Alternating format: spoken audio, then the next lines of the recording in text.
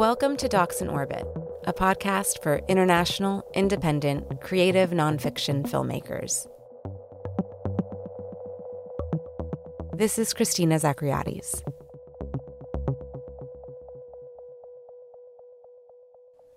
Hello and welcome back. For those who might be joining us for the first time, thank you for tuning in. Docs in Orbit is a podcast with a focus on contemporary nonfiction cinema, and we follow the film festival circuit closely, exploring modern approaches to filmmaking. There are several rotating contributors and co-curators from around the world, all of whom are filmmakers, and this podcast is a space for all of us to connect with works that move us and allow for the opportunity to delve into the filmmaking process of others.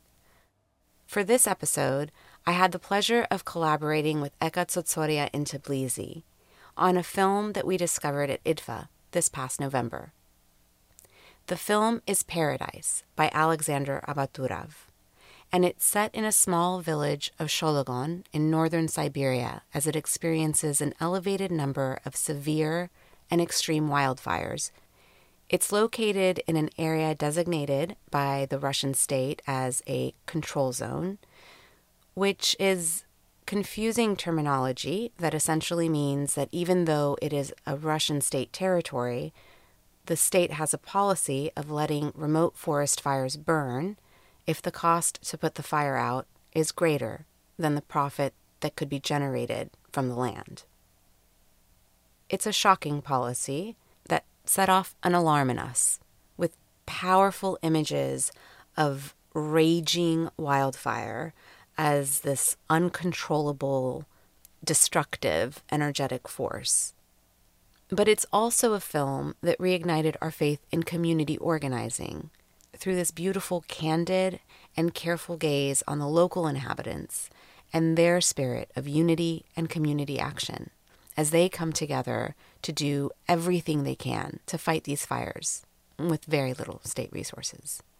Paradise had its world premiere at IDFA in the International Competition section, where it won the Best Cinematography Award, and is making rounds in several film festivals, so keep an eye out for it.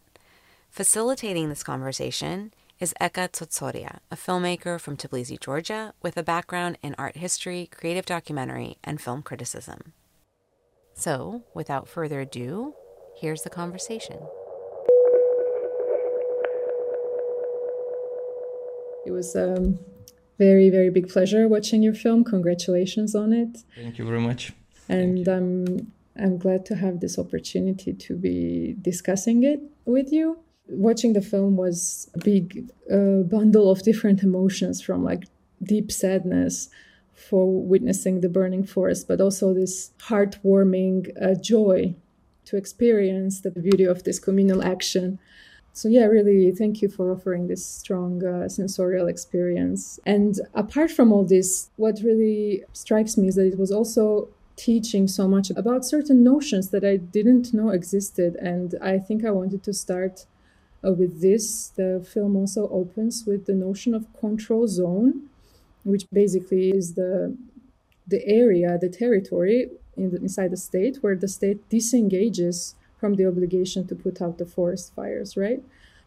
It was the shocking thing for me to learn it exists. And I was wondering if you're familiar with similar international practices of dealing with forest fires in this way, or is it specifically a Russian, let's say, solution? Yeah, I think I guess maybe in Canada, in the remote zones, something like this exists, but I can't say it for sure if it's truly Russian invention or it's existing in some kind of other big countries with huge territories and remote sites. But for me, it's a very good example of today's Russian government approach to its population and to its territory, this colonial and hypocritic approach. It's called control zone, and actually it's completely out of control, So it's upside down, and it's like kind of George Orwell 1984 language, War is peace. And that's exactly what's happened with this notion.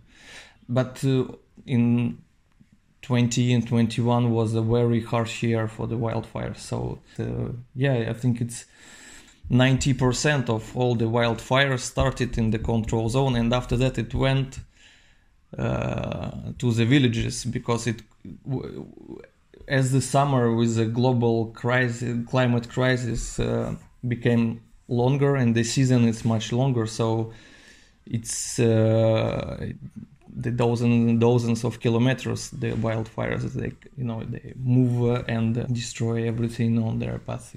Exactly, because even the film says this. In 2021, as you said, it was a devastating year, especially 19 million hectares of the forest burned.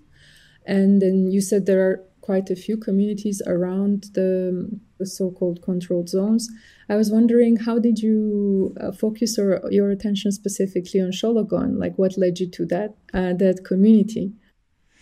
Yeah, it's now when the film is done, it seems for me so natural and so evident that it's done. It's in this village.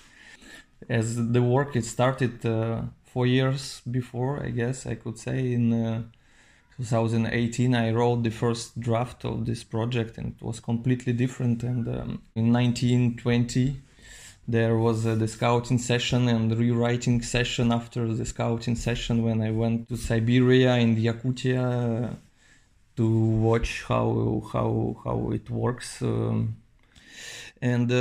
So during these scouting sessions, I was trying to understand how it works with wildfires in Russia. So I've developed kind of method, and it was like kind of, okay, there is a zone which is looks like will be a dry summer with no rain this year. So we know that in some point there will be the wildfires will start. So the wildfires will start, and after that we will gonna zoom in and zoom in and zoom in, and to find the village that could be a good point to tell this story. And of course it has to be a remote village, a small one, and that people, the government don't give a damn about, they abandoned. They have to organize and themselves and put this collective action, which was the main heart of the film for me. And when the summer came, it was the most stressful one, because the team was up, we got the gear, and we came to Yakutia, and we started. We got a car with a driver, and we was looking for this village. I guess we made some kilometers, kind of 1,000 kilometers, trying to find it. It took several days because the roads are not good also, and at some point, the local journalist, when I was with contact, they told me about Shologon, and finally we've got 3 places we could go, and we gathered some information. And actually, Shologon was the smallest one. It was a dead-end village, so there is no passers-by, just the people who came there for the reason or who lived there. And the journalist told me that it's pretty contrasted in its population. There is lots of elderly peoples and lots of youngsters with colored hairs. So I liked this this point also, to find the point of encounter between this archaic and ancient world and modern and futuristic one. That's what I tried to do with the film. Actually, it's not to make something exotic with the Yakutian local people, but to share this experience of these people. They didn't want it to found themselves surrounded by the enormous wildfires, but they did, and it's mostly the film that shares this experience and their activities, their auto defense in face of this dragon. For me also, and for many people, I imagine like this sense of community is really in the heart of the film, and how because of their abandonment, as you said, also from the side of the state, they find this know-how and the capacity to put themselves together against such a strong threat from the outside. And to find that community in this area, in this specific village or in this area of Yakutia, is something that you anticipated, being yourself also from Siberia, or you discovered it in the process of filming, and that's what you learned about the community. This like joyful moment of also women joining the fight, and everybody puts their physical effort in face of this really raging dragon. They're also self-organized and so almost like in this anarchist way, right? Like they're all take the personal individual responsibility to show up and do something for the village. And I was wondering if something that was a discovery for you, or something that you thought, okay, there in these communities I might find that spirit. This sequence with the women, it's really my favorite. They are so strong, so beautiful, so brave, and so funny. So yeah, I like them much, and it's so much this force of life and love in them. It's incredible, and sense of humor, always laughing. It was all disaster also. Yeah, like there is a.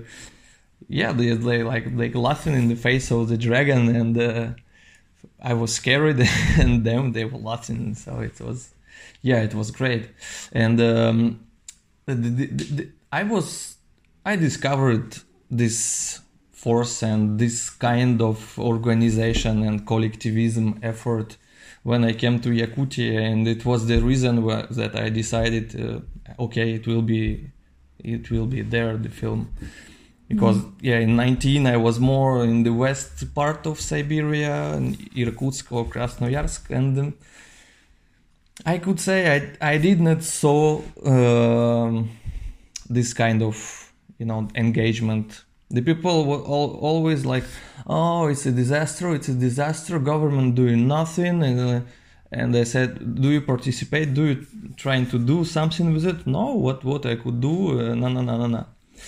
And when I came to Yakutia, and it was the first time in my life. It was in 20, and it was Svatai village. It was a remote village much up in north, and I saw all these elements, women and youngsters and men participating together. Each man brings something that he can bring to participate, the strength. So they give what they've got, And I think it's something very Yakutian, because they are very linked. They got this bond with their lands that they love a lot, and because there is lots of it's a small communities living in the hostile environment, so there is something forged since generation, I guess. And again, there is something very futuristic in it, because they are so much in social media, in Instagram, WhatsApp groups, and every village you've got the WhatsApp group when everybody can express their thoughts or feelings, make proposition or criticize the local authorities. So it's like direct democracy with the modern technologies, So and there is something very anarchic and democratic in this pretty traditional societies, So it's very beautiful. That was also totally my feeling. That at the same time, I was watching and witnessing the complete absence of the state. That was bringing up a lot of anger and the questions and disappointment, but at the same time I found it very curious how this created this almost like an experimental space for this experiment. What happens when the community is tight and there is no power outside responsible on their physical survival. And I felt that these people really had a lot to teach us, for sure. So speaking of this absence of the Russian state and the way it only way I remember now, it registered in my memory that it appears, is like the Moscow is on the phone call. The locals answer the phone call from the authorities, and that this is like the fear-inducing authority. I was wondering if you could tell us more about the power dynamics between the center and the periphery in Russia, and how, in this case, Sakha Republic, which is like the biggest one, right, in Russia, like Russian Federation. In terms of territory, yeah. It's the biggest one. How is this power practiced in general, or in your experience filming there? It's a very complex question, and of course there is something I think I would like to express politically, of course, and the local people, I think if you ask them, they would say, no, we can't say that nobody helped us. They helped us as they could. They sent us some water packs, and it was a huge help. It's not right to say that we was abandoned by the government, but it's I'm afraid it's Soviet Union heritage. Then when you don't have to criticize the government, it's opposite that in Europe and in United States or Canada. In Sakha Republic in Yakutia, it's a pretty unique situation because there are lots of this consciousness of that they colonized territory by the Moscow, and they just taken diamonds and all the other resources and bring it to Moscow. There is lots of separatism feelings, but which is not really expressed because of the political situation in Russia. So there is not much opposition left. I don't know. It's a very tricky question. But for me, of course, it's a colonized territory and exploited territory, and it's a thievery and a crime, of course. Actually, I don't know if this might have escaped to many viewers who don't speak Russian, but still it has to be said that the entire language of the film is like the local language, the Turkic language. Also, the Russian only appears in the film when this power dynamic appears. So like the Russian appears only with the phone calls, right? If I'm not mistaken. Yeah. For me, it was a mind-blowing realization once again that on what scale of a country we're talking about when we're and how many different cultures and communities there are that we know as Russia, obviously. Yeah, actually, I insisted that the film have to be in Sakha language, their local language that they are used in their everyday life. I think it was a good decision because it's natural for them, and it created some intimacy also, when we could discuss each other in Russian, but when we was shooting, when we was filming, they talked in Sakha, so they lived their lives because they knew that I don't understand the word they're saying. So I actually after that everything was translated and subtitles was made. So it was I started the editing. I found them calling it the dragon. I see. And, wow, it's even before there was something they always talk about the wildfire and the fire as some living creature, living being, because in the evening the fire go into sleep, the fire wakes up, the fire fled when they're trying to capture it. So it's some kind of perception of the world when everything is alive. I think it have to be linked with this animist culture, when everything is got the spirit. I was wondering also about your personal background. I just know that you're born in the big city of Siberia yourself, from there. So I was wondering, what was your personal experience of, bonding with the local nature, or getting to know to these animistic cultures, if it had any relation with the film or your curiosities with fire or your curiosity with the forests, etc. Yeah, I'm from Novosibirsk. It's kind of, we called it capital of Siberia, and we are very proud of it. It doesn't mean much, but still, yeah, it's a big city. More than 1 million people live in there, so it's really huge. But it's surrounded by the nature. You're going out, and it ends abruptly, and it's taiga around it. So yeah. We're still in Siberia, and I guess for lots of people, outdoor is one of the main activities when you grow up there. There are Altai Mountains in the south.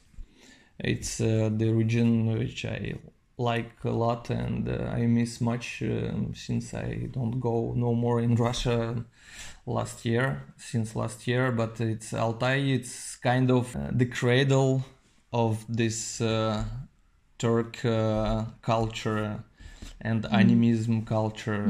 They say that shamans came from there. So I had several experiences, the opportunities to go there to share this taiga and forest experience, and I like to be in the forest, to feel myself very, very small, a real small particle of the universe. It's I don't know. I feel myself protected in the forest. So for me, it's something I like to do. And the fire, my father was a firefighter.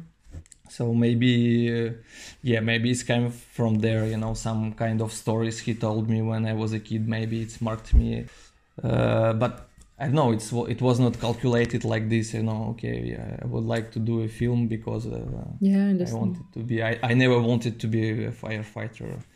But I remember it was the last filming session for the previous project, The Sun, and it was a fire sequence, a kind of mystical ritual for the solstice. It was the last shooting for The Sun, and I decided to make a film about the fire, but I didn't know what's gonna be. And at one point, I don't know, I was thinking about wildfires as its ultimate form of the fire, the dragon. Actually, the dragon, it's came from Yakutian people. Yeah, I meant to ask you about this story of the sacred mountain and the dragon. And the wind. And the wind, sacred mountain and the wind. I was wondering, how did that story find itself into the film? How did you come across it? Is it a local story also? Yeah, it's Sakha fairy tale that I found making my researches on the internet, and I found kind of selection of Yakutian Sakha fairy tales. And when I saw this one, I don't know, there is something clicked in my head that's resonating pretty well, as it's a wind, the young representative of the nature, the power of nature, that he sees how the people could not manage to live together in the peace and the unity, and the wind tried to make them little signs to stop it and to take together, and the people don't understand, and after that wind became very sad, and after that he became very angry, and he blows very strong and became the tempest. And this danger that unites the people, and the people understand that we need to be together to manage to survive, so there is something about collective that forged by the danger, and the nature that sending the signs to the people, and there is something which resonating pretty well with the climate crisis. And I came to the village and I said, do you know this fairy tale? And they said, no, we don't know. Come on, I will tell you the fairy tale. So we meet each other with the Shologon people, me telling them the local fairy tale. It's one of the women we see in the fire team. She's a librarian in the village, and she's doing this cultural activities with the theater and costumes performances, and so she made this. I bring it to them, and they made the theater piece with that. It was something that integrated into the reality.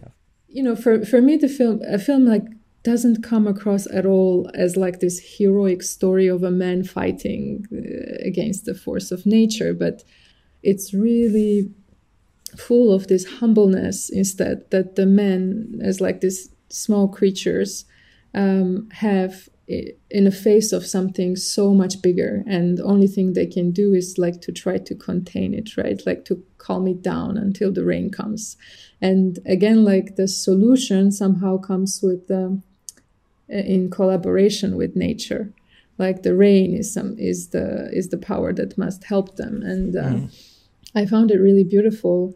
What you just said was making me think of the ending scene also, and like to finish the film with the fishing scene, because the result of their fishing is shared by everyone who participates, and then some is shared with the birds, with the ravens, right? That are also there. This acknowledgement of being there to share the land and the goods of this land with all the other living creatures is again beautiful, and a lot of lessons to take away from that. And the fishing, I just remember the moment when it was Maria, the chief of the women's squad.